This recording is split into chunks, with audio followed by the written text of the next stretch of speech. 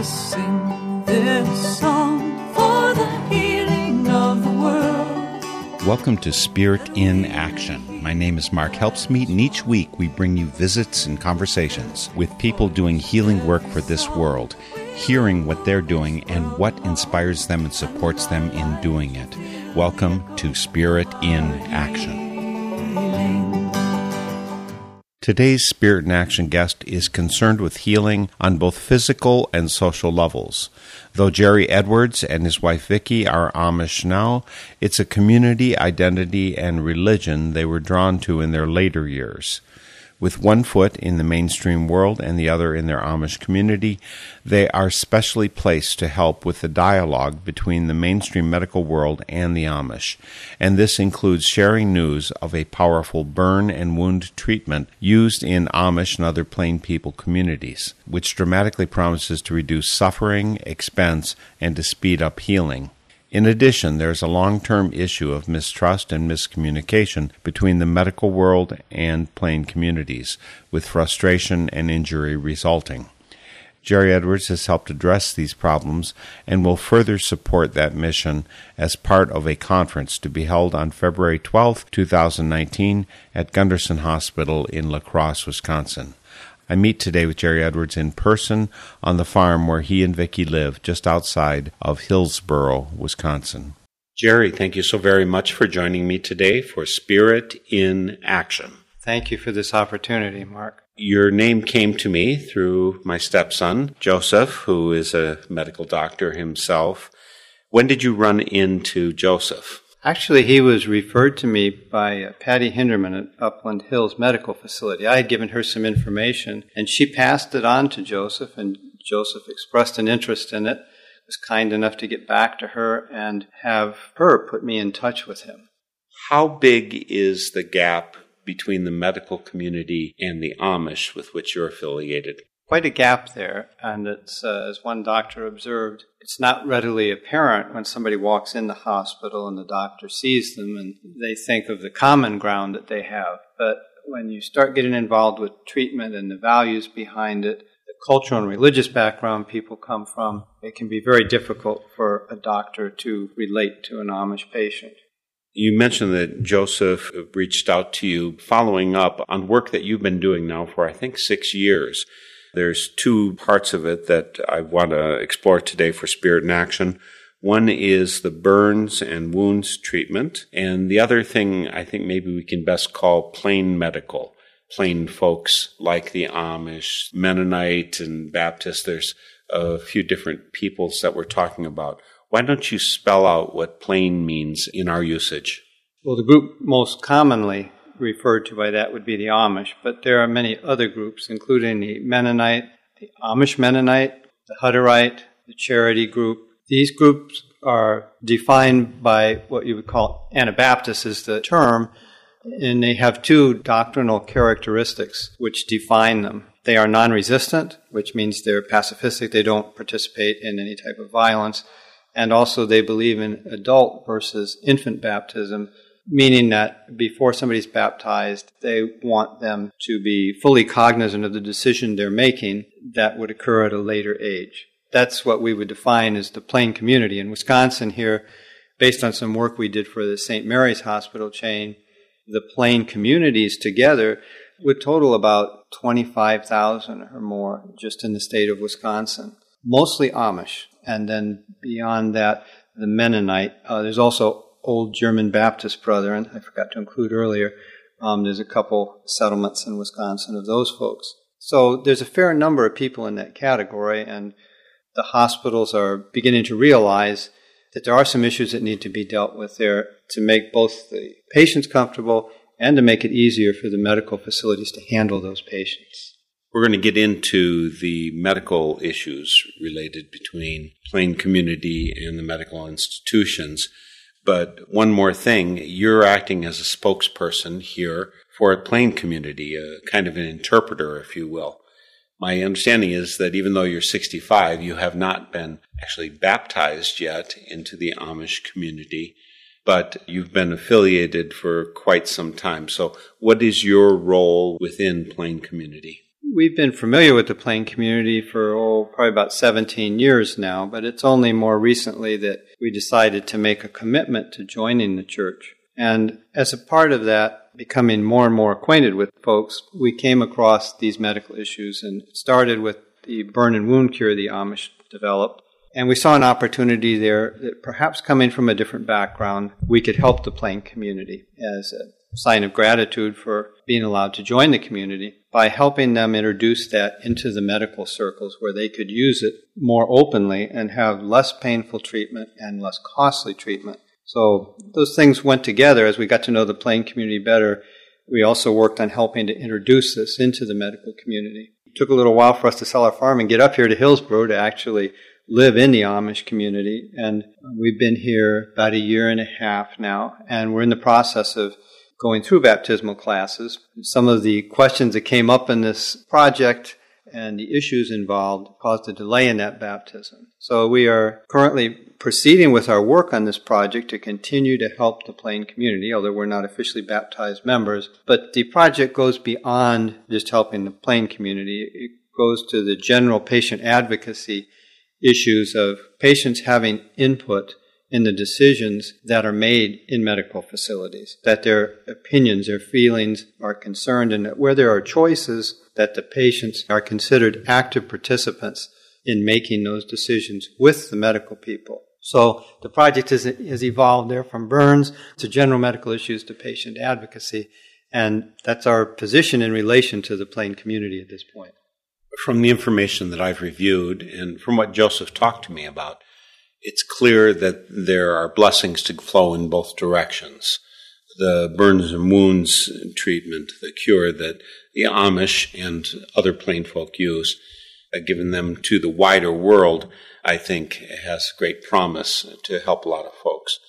Unfortunately, some of the blessings that medicine has developed have been prevented for reaching Plain folks because of misunderstandings and also some actions that are misunderstood. And I want to get into those.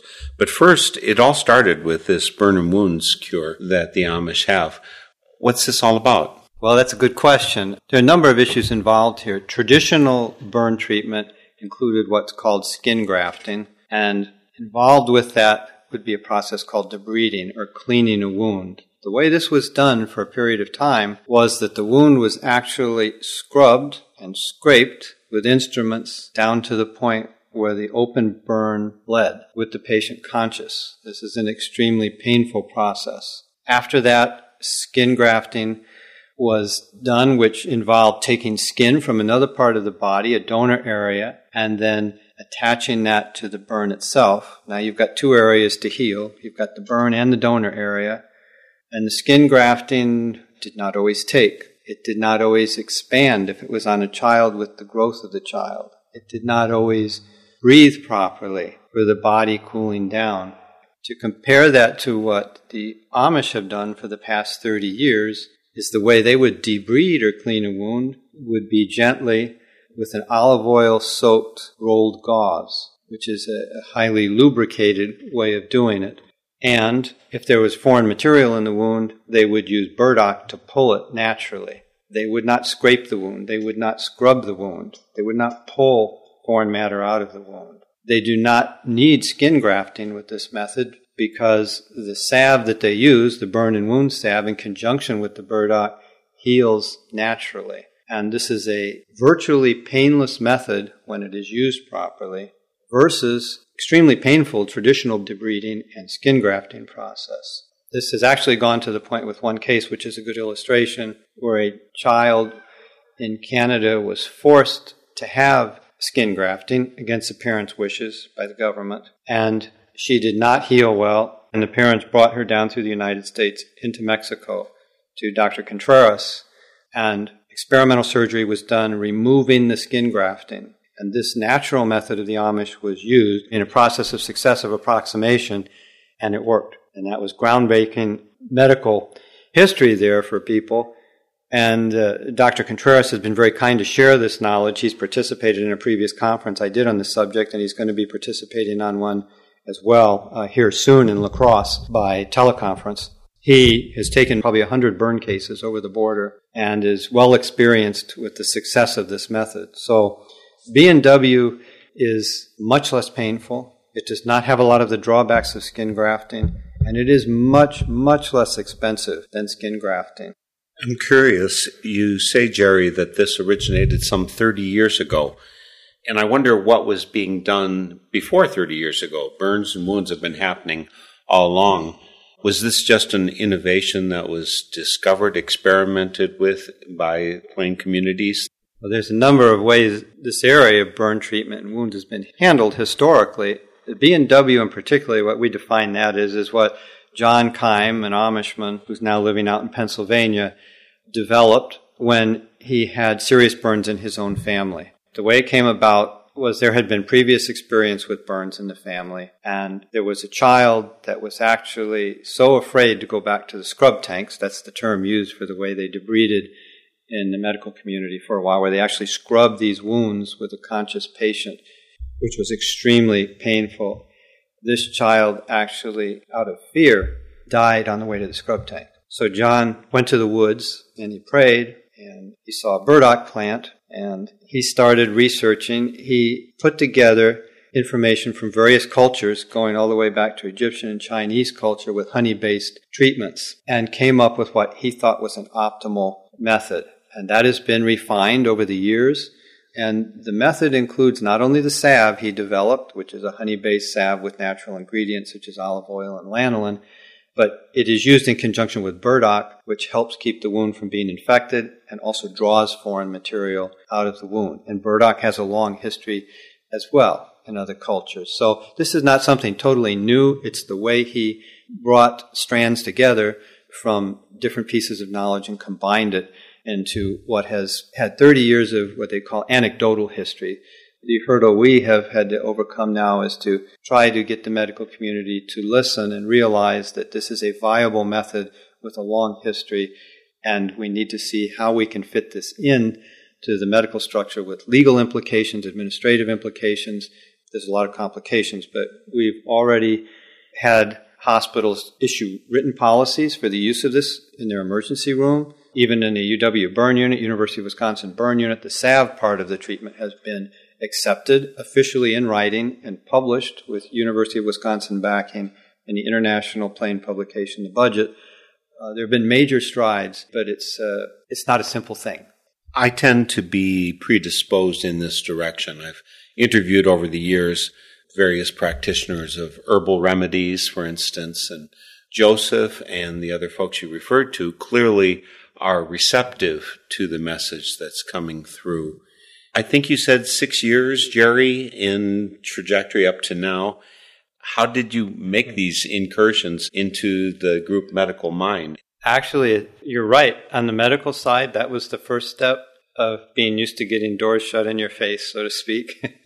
It was not taken seriously. It's like, this is an old fishwife's tale. This is something we can't deal with. That's why we have FDA restrictions, is to protect the public from these sorts of scams. Well, it took quite a while to get over that. The first 3 years, there was a lot of discouragement, and we didn't seem to be making progress.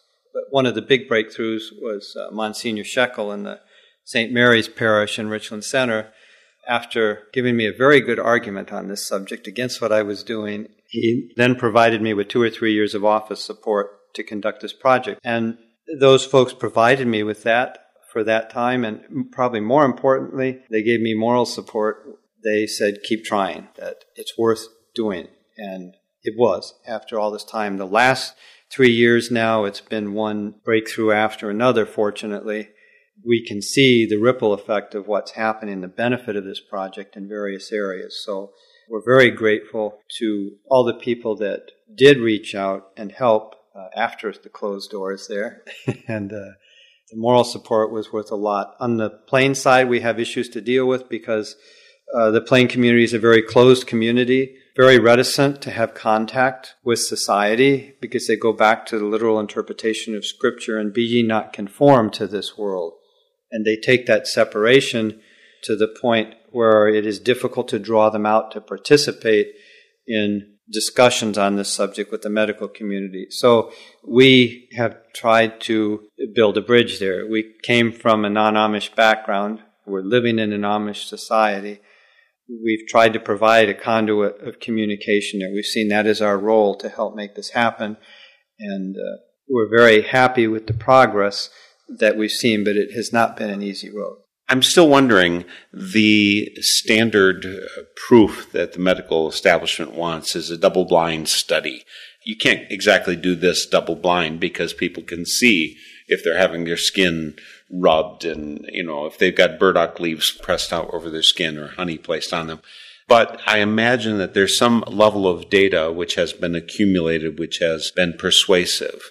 How has that gone? Well, our strongest point is the anecdotal history, but the medical people are very reticent to accept that as a basis for continuing forward. So we asked initially for a study, and University of Wisconsin head burn surgeon Lee Fouché went through the Internal Review Board and Clinical Research Committee, and we seriously considered a study, but there are limitations when you become involved with that are financial and practical limitations. The study is very expensive, and the only people that can really afford it in many cases are the large drug companies. And the Amish are afraid that B&W would be taken by the large drug companies. And after a study becomes so expensive, it would become unavailable to the very people who created it. So we're in sort of a tough situation when we start getting involved with discussing an official study in a typical context.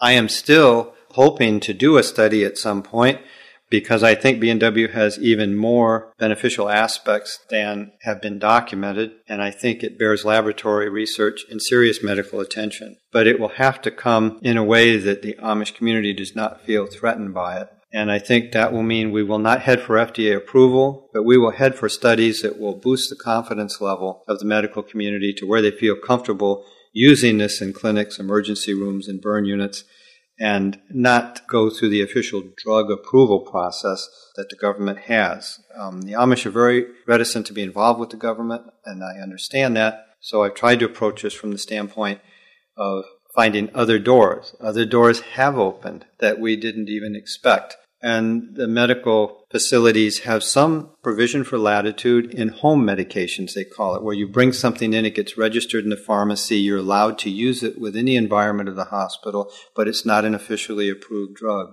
That's one way that we're getting in the door to have this used in emergency rooms. But also just directly working with the burn unit, the burn surgeon we're working with has already approved B&W to be used, the salve alone, in the burn units. That was a big step.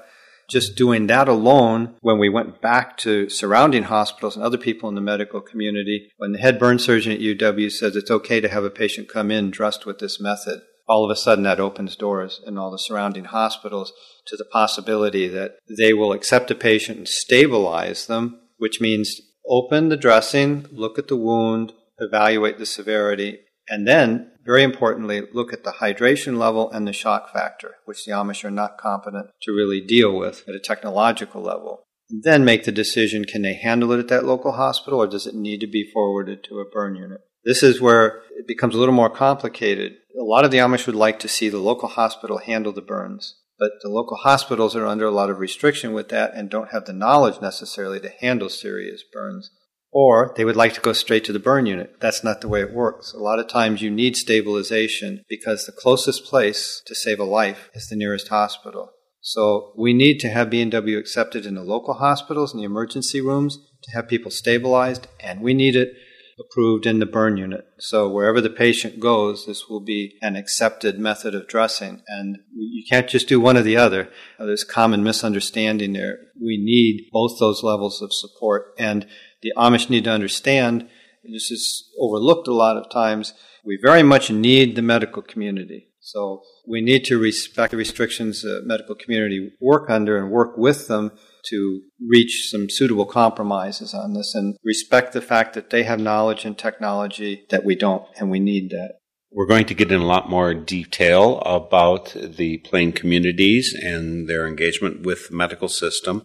But first, I want to remind you, you are listening to Spirit in Action, which is a Northern Spirit Radio production on the web, northernspiritradio.org, with all of our programs since 2005, dealing with people trying to bring healing to the world, including today's guest, Jerry Edwards. Jerry, by the way, is not a doctor.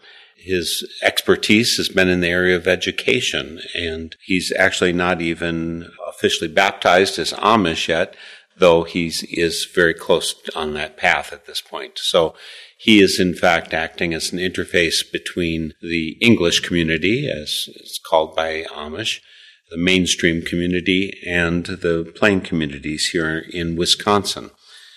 On the NorthernSpiritRadio.org website, you'll find links and ways to contact. So we'll have an address so that you could reach out to Jerry Edwards if you're interested in this effort. There's also connections to all of our guests of the past 14 years. So please go to NorthernSpiritRadio.org to find that. Post a comment when you visit. We love two-way communication. It's not enough that you listen to us. We need to have your voice and input. There's also a donate button if you'd like to help support the work of Northern Spirit Radio, which is full-time work. Please click there and help us out. Even more importantly, I'd like to see you support the local community radio stations. Mainstream radio is under a lot of limitations corporately. Community radio stations have considerable latitude in both the work and the music that they play, and we'd love to see you support them. So start out by supporting your community radio station and then reach out to NorthernSpiritRadio.org. And in any case, help spread the information about burn and wound treatment that Jerry Edwards is talking about today. And we're going to get more into plain medical in just a moment. But first, I wanted to share one more step about the burns and wounds cure. What you've said, Jerry, up to this point is when people from the plain communities, or the Amish, get to the medical system, it's important for them to have the option to continue or to pursue their wound healing via this innovative technique that came up somewhat 30 years ago. Is it available to other people besides the plain community?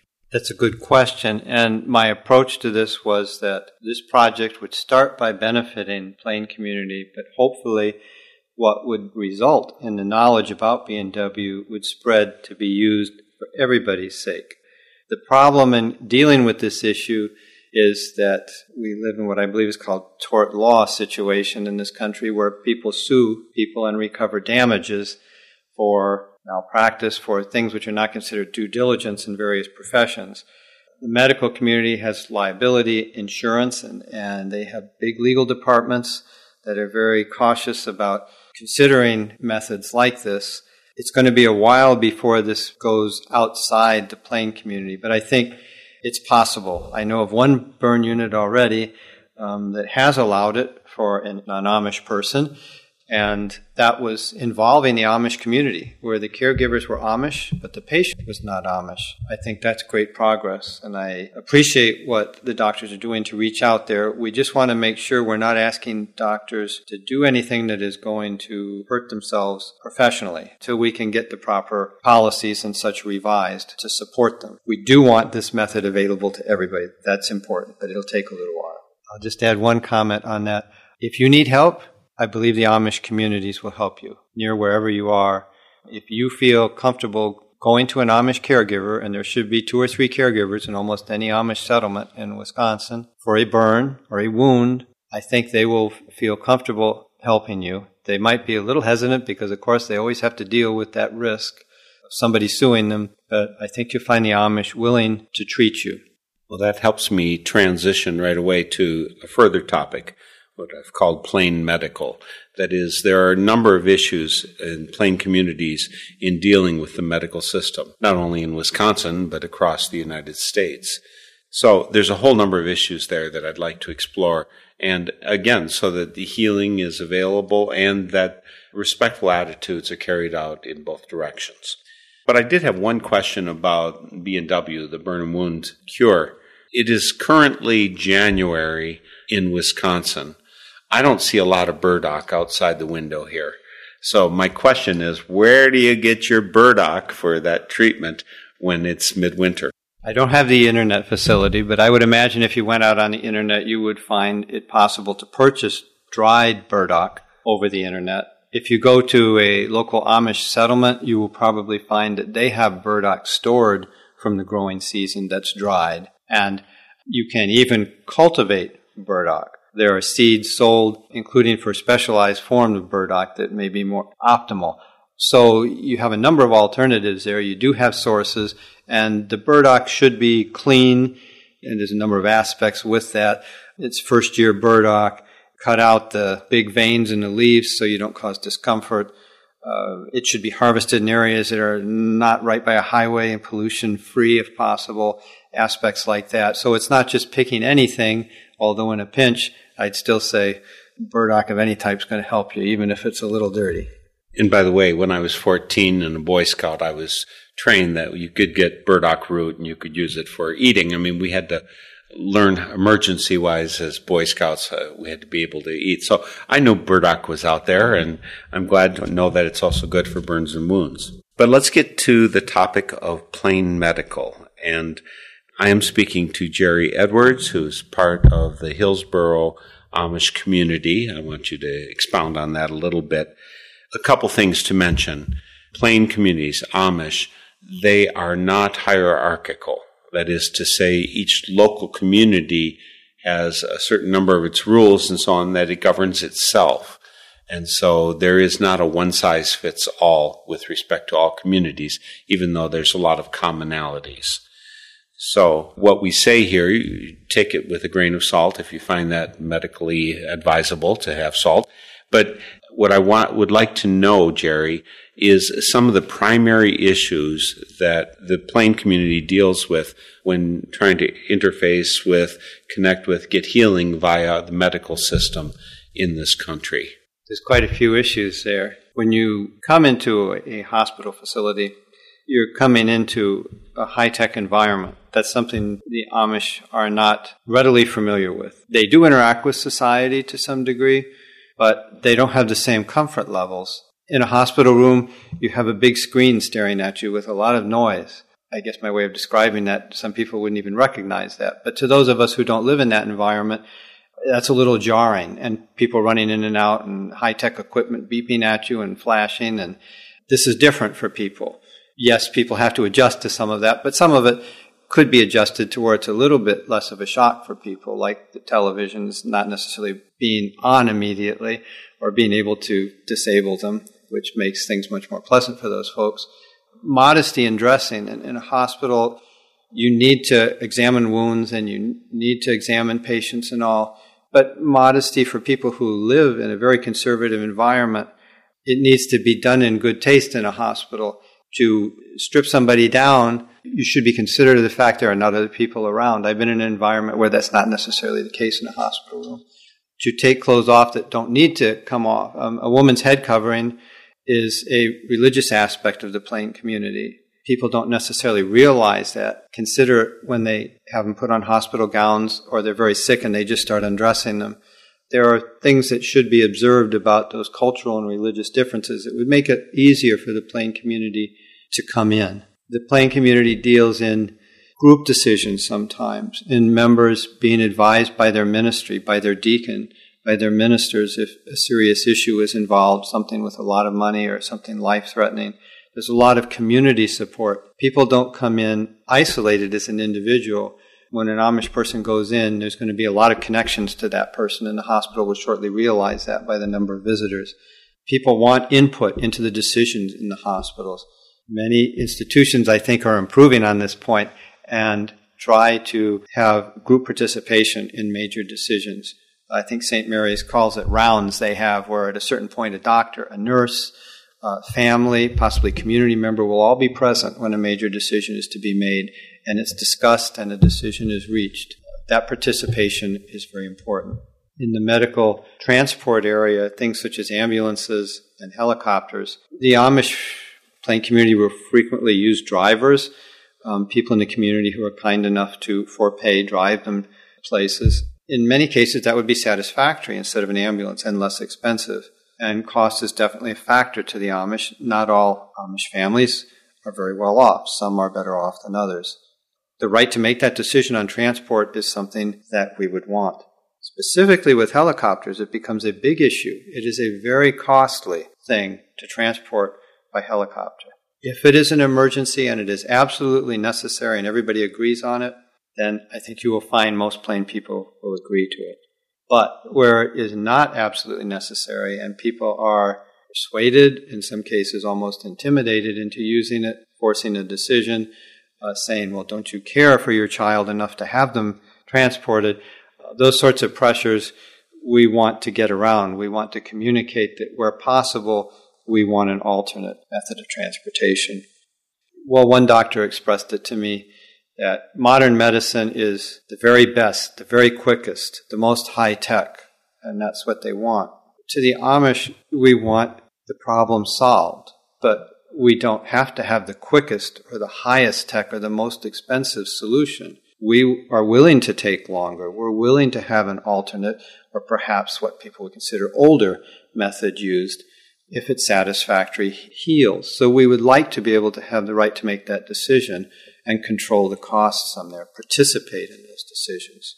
There are quite a few different factors there, and the ability even to communicate in these situations is something that becomes very important too, because the Amish are brought up in a different environment than most of society in terms of the openness of speech.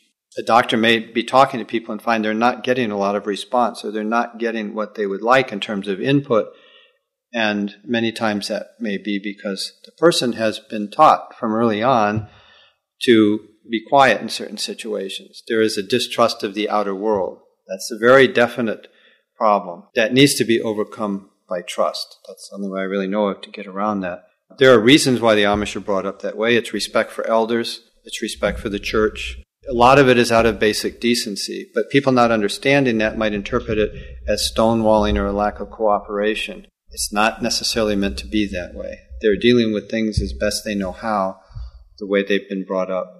So we need to work and communicate, build that bridge between the medical community and the Amish to overcome those obstacles. And probably the most important of these, I could go on with other ones probably if I could think of all of them, but the critical one here is in not being overly trusting of outer society and being exposed to it much, and the fear of the expense and the fear of methods of treatment and not being able to participate in the decision. If people don't come in, we lose people. People are going to die because of the bridge that's not there yet. If we don't have that communication and we haven't created that link, people will be afraid to bring their children in. Little children and older folks have very little leeway or tolerance in medical treatment. If it's not obtained when it's needed, there's not a lot of fat there to deal with. You're going to lose patients. So there's a very realistic danger in not communicating and trying to bridge this gap in people not coming in for treatment when they need it and the condition being worse, or totally losing patients, of death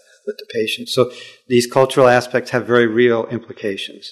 And I think there's one aspect that you didn't mention, and people could easily miss it. I mean, we're speaking with Jerry Edwards, who is a native English speaker, whereas many of the Amish, I mean, you grew up actually with Methodist and Catholic influence, and it's really been over the last 17 years you've got to know about the Plain community. So I imagine your Deutsch, your German is not very strong.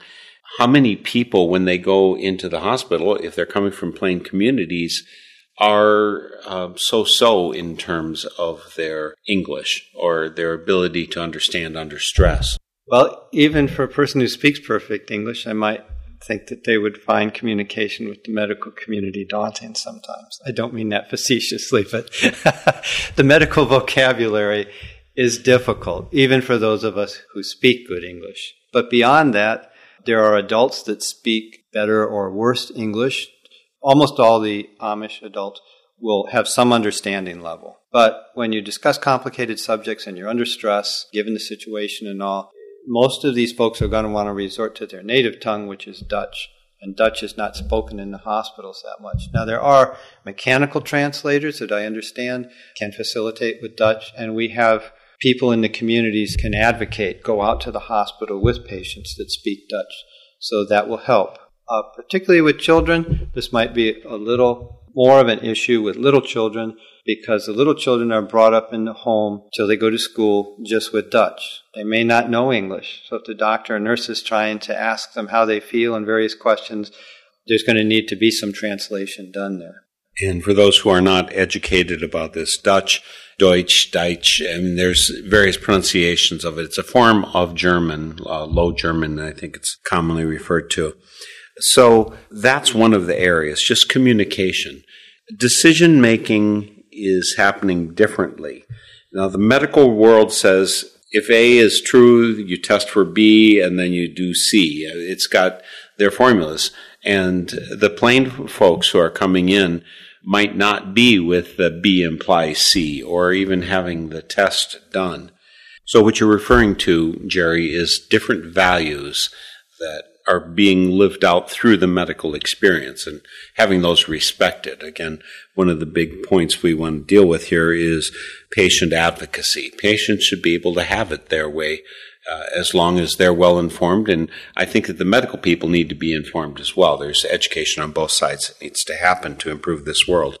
So one of the aspects you referred to a number of times is lower cost. And in the world that I live in, everybody freaks out about having insurance.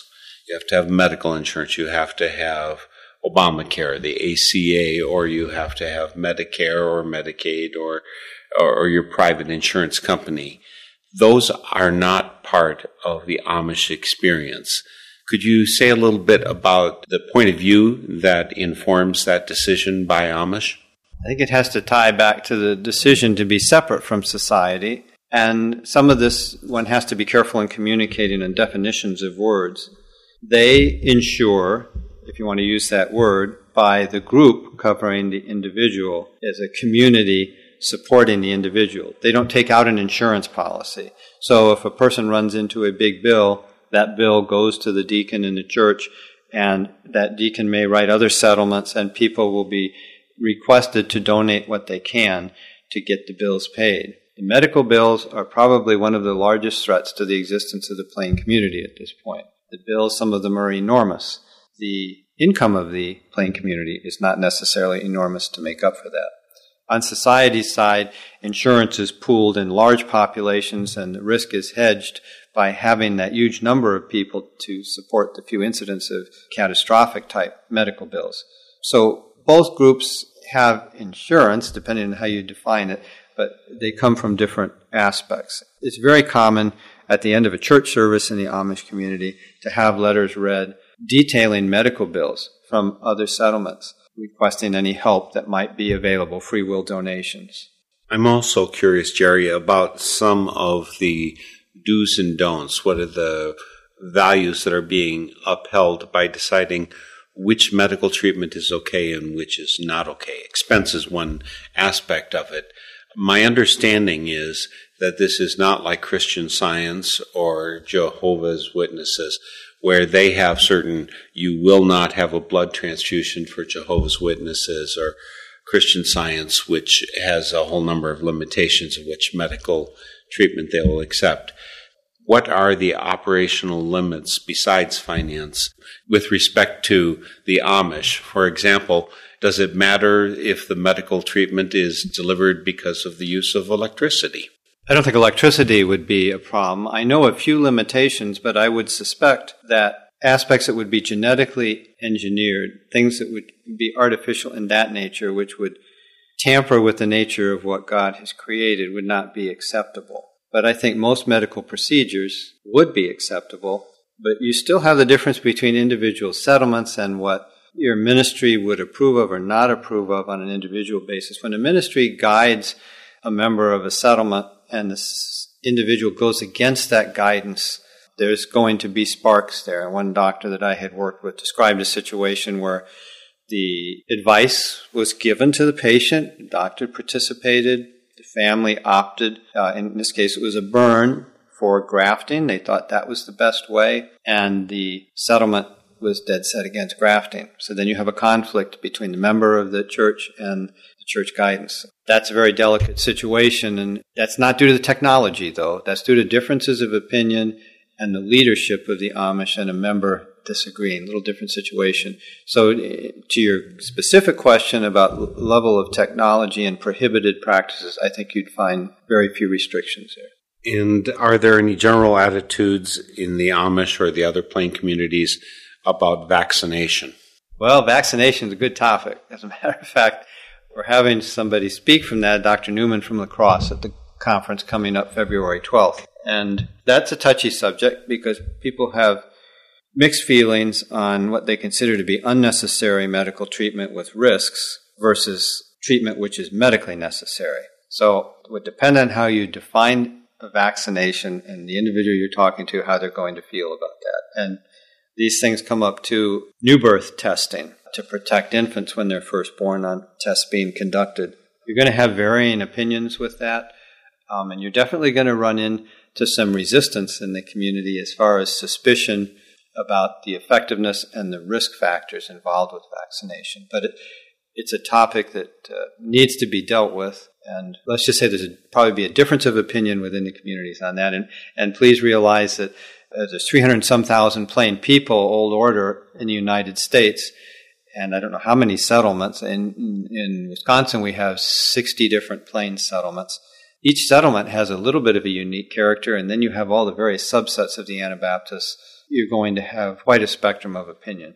And again, Jerry, you just referred to something that's going to be happening. Jerry Edwards has taken a lead role in trying to bring both plain community and medical community together in Wisconsin. And in La Crosse, Wisconsin, on Tuesday, February 12th, there is a day worth of exchange of information going on. Say again a little bit more about what that will be, Jerry. This will deal with the full range of plain medical concerns, which would include the use of B&W, the burn treatment, and it'll be on a variety of topics presented by doctors from many different institutions. We'll have probably in excess of 15 different medical institutions represented, directly or indirectly, quite a few doctors speaking. And besides B&W, there'll be topics like birthing and midwives, vaccinations, which you just brought up, is going to be another topic, ethic and cultural differences in the delivery of Western medical treatment. We're hoping to have a speaker on Lyme's disease, which, because of the exposure we have working in the fields a lot, this is a common problem in the plain community. Ambulance service, which we talked a little bit about earlier with choices in transportation. We hope to have an ambulance company there discussing some of these issues. Studies being done in the plain community. We'll have a doctor talking about a study involving the Amish and rural people and how that affects immune systems, different groups of people. They're trying to figure out, for research purposes, how different backgrounds produce more or less effective resistance to disease. So there'll be quite a few topics there, and there will be a question answer period, an open forum for people to ask these doctors questions on their presenting topics. It'll be a good opportunity for people to attend. We have seating to 165 plus people at Gunderson there. It'll be in the Integrated Center for Education, the Ice House at Gunderson Hospital campus. And to be clear, Jerry, our general populace people welcome? Is it only for doctors, medical, nurses, who would be accepted into this 160 or so seats? It will be, I would estimate, 30 to 40 medical people, doctors, nurses, administrators from various hospitals. We've invited people from all the plain communities in Wisconsin. That's about 60 communities, totaling about 25,000 people. But realistically, for a meeting like this on a weekday, I think there will be room for whoever would like to come who is interested in these subjects. We'll have a local paper from Hillsborough covering this conference, and I think the Public Relations Department will also be involved from Gunderson. There'll be quite a few different hospitals covering southern Wisconsin area. So it's an opportunity to meet some of the medical profession from this area. For some of the plain people, they'll be possibly meeting people right in their area that offer service. And it's an opportunity to bridge this gap and questions and concerns that people have on these topics. So we would like to invite everybody to come. Anybody who is interested, please come. It'll be from 8:30 until 5 o'clock, February 12th. And we'll have that information linked on the northernspiritradio.org website. A couple more areas that I'd like to discuss. One thing that I feel frustrated with our society about, There was a time where basically all births happened at home in the United States. And there was an increasing complexification of and belief that a doctor had to be there to deal with birthing. Now, mind you, my son was born in a hospital back 32 years ago. We reluctantly went to the hospital just to be sure, take care. We had mapped that out very carefully because we wanted to be in control. And one of the things that in this plain medical world you're trying to do is make sure patient advocacy. Well, we had a 20-point plan and we talked to people, so we knew we were going to get the service that we wanted. And there were challenges there. The norm in some other countries in the world, including first world countries, is that a significant percentage of the children are born in homes. For the Amish, birthing is pretty typically an at-home experience, right? And at what point do they make a decision to go to the hospital? How is that decision-making guided? Sure, the preference would be at home. And a lot's happened in the midwife category there recently, and I'm not an expert on this, but I have worked with some people involved with that, as far as legislation governing midwives and recognizing their function in society, recognizing them as medical professionals. That's helped quite a bit. And you'll find that there will be midwives in the Amish community that will serve that function, and also the Amish community will use midwives from outside the Amish community, English midwives. And wherever possible, I think you'll find that they will want to have their service and their medical treatment at home. But if there is a complication, if there is some severe risk there, I would hope that the judgment would be made to use the local medical service. And this is something that brings up another topic. It's okay to go off on a little tangent here. Because of the separation from society, and because of the desire to be able to heal at home and in their own environment and be more independent, unfortunately, the plain community has exposed itself to some degree to what would be called questionable medical practices out there, which are not professional medical people necessarily, but what they would place in the category of alternative medicine, and I would say more experimental, untested, uncertified type of practices. And that has a number of implications. One, they may not get the treatment they need and suffer unduly for it or die.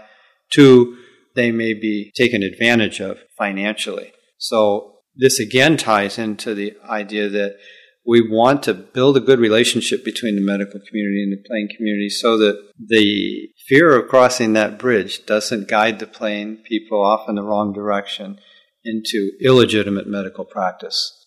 I think there's one more aspect of plain medical that I'd like to talk about, and this has enormous ramifications, I think, in both directions, in terms of the medical system respecting the plain communities coming in and plain communities trusting the medical system. And that has to do with decisions that are made that are not based on the common values of the society. In particular, with respect to children, I think you mentioned earlier that often, since the values of the plain community are a fair distance away from the norm in our society, they're not conformed to the world, they will say, this is what my child should get as treatment. And the medical system says, no, I've got the Hippocratic Oath, I've got to do this to keep your kid alive. I've got to do this to treat your kid. When parental prerogative is ripped away from the plain community, it does not encourage respect and trust from the plain community towards the medical system. How big of an issue is this? And is this being addressed also at the February 12th, 2019 meeting in La Crosse? We're open to all issues being discussed in La Crosse, and this is a good point that needs to be discussed, and it has a number of ramifications. One, those 100 burn cases that went across the border to Dr. Contreras in Mexico are because of this.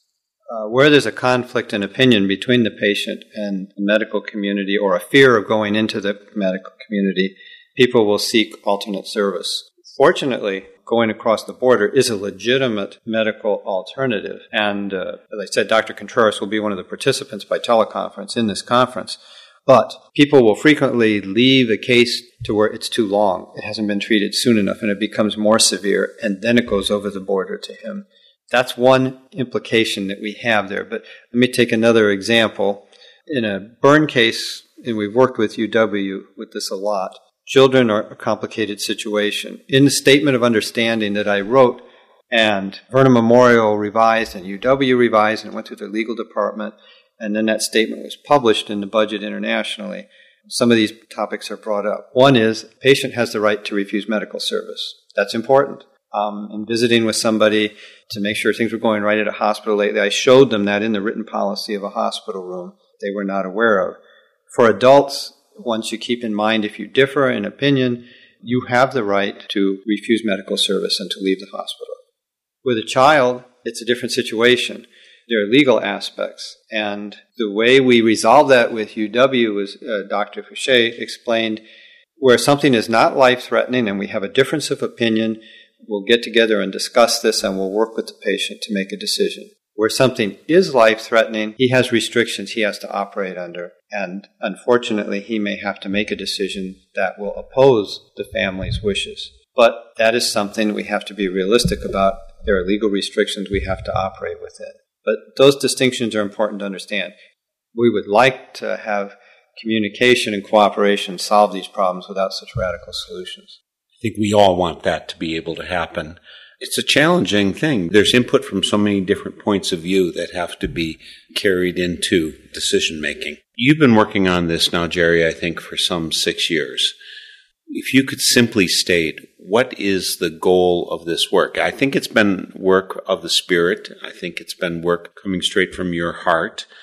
If we got to the point where you think you've been heading, recognizing that God can take us in a different direction at any moment, where do you think that goal is? We started this project to help people, to relieve pain and suffering, and to relieve financial distress. But in the process of conducting this project, it became a deeply rewarding religious experience because we saw doors opened one after another, so-called coincidences happening that we knew were not coincidences. And instead of just helping people, it became more a calling that we felt we needed to do, that was our service to the Lord by helping others. Going right through basic scripture, I was hungry and you fed me. Simple scriptural passage. We would like to take the balance of our years to continue work similar to this project, to serve the Lord by helping others. And I think this project will be part of it as we go overseas into mission work. We'll be looking particularly at hospital-based missions, and it's possible that this project will help some of those. But this project is not our main emphasis for the future.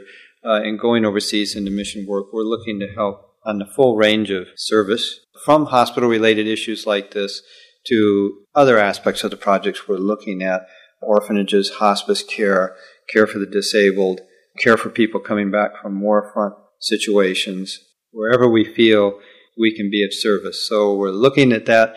Shortly here in the spring, we're going to take a trip over to the Ukraine and to Tanzania to some missions we've been communicating with. Then we're going to come back and make some decisions, and then we hope we're going to settle in for the final leg here of the journey and position ourselves overseas in a mission where we can take on a major project along this line, but much broader in service, and we hope we'll be able to serve. That's our goal. It's clear to me that you have been doing important service to this point. I'm thankful that Joseph connected me up with you. I'm thankful that you and your wife have felt led to pursue this with so many helping hands, bringing this together. I'm pointing to you because it's been your central leading that has inspired so many people. And I'm thankful that you've been open to that leading, put your life in service that way, and that you've joined me today for Spirit in Action. Thank you again for this opportunity, Mark, and I just hope that in some way the various things that we've been doing filter out and have a ripple effect to help others. Just a reminder, folks, you can go to northernspiritradio.org and you'll find information and link to the Plain Medical meeting that's going to be happening. It's open to the public. And again, it's on Tuesday, February 12th, 2019 in La Crosse. The information's on our website. Thanks to Catherine Thomas for production assistance on today's program, and we'll see you all next week for Spirit in Action. The theme music for this program is Turning of the World, performed by Sarah Thompson. Check out all things Spirit in Action on northernspiritradio.org. Guests, links, stations, and a place for your feedback, suggestions, and support.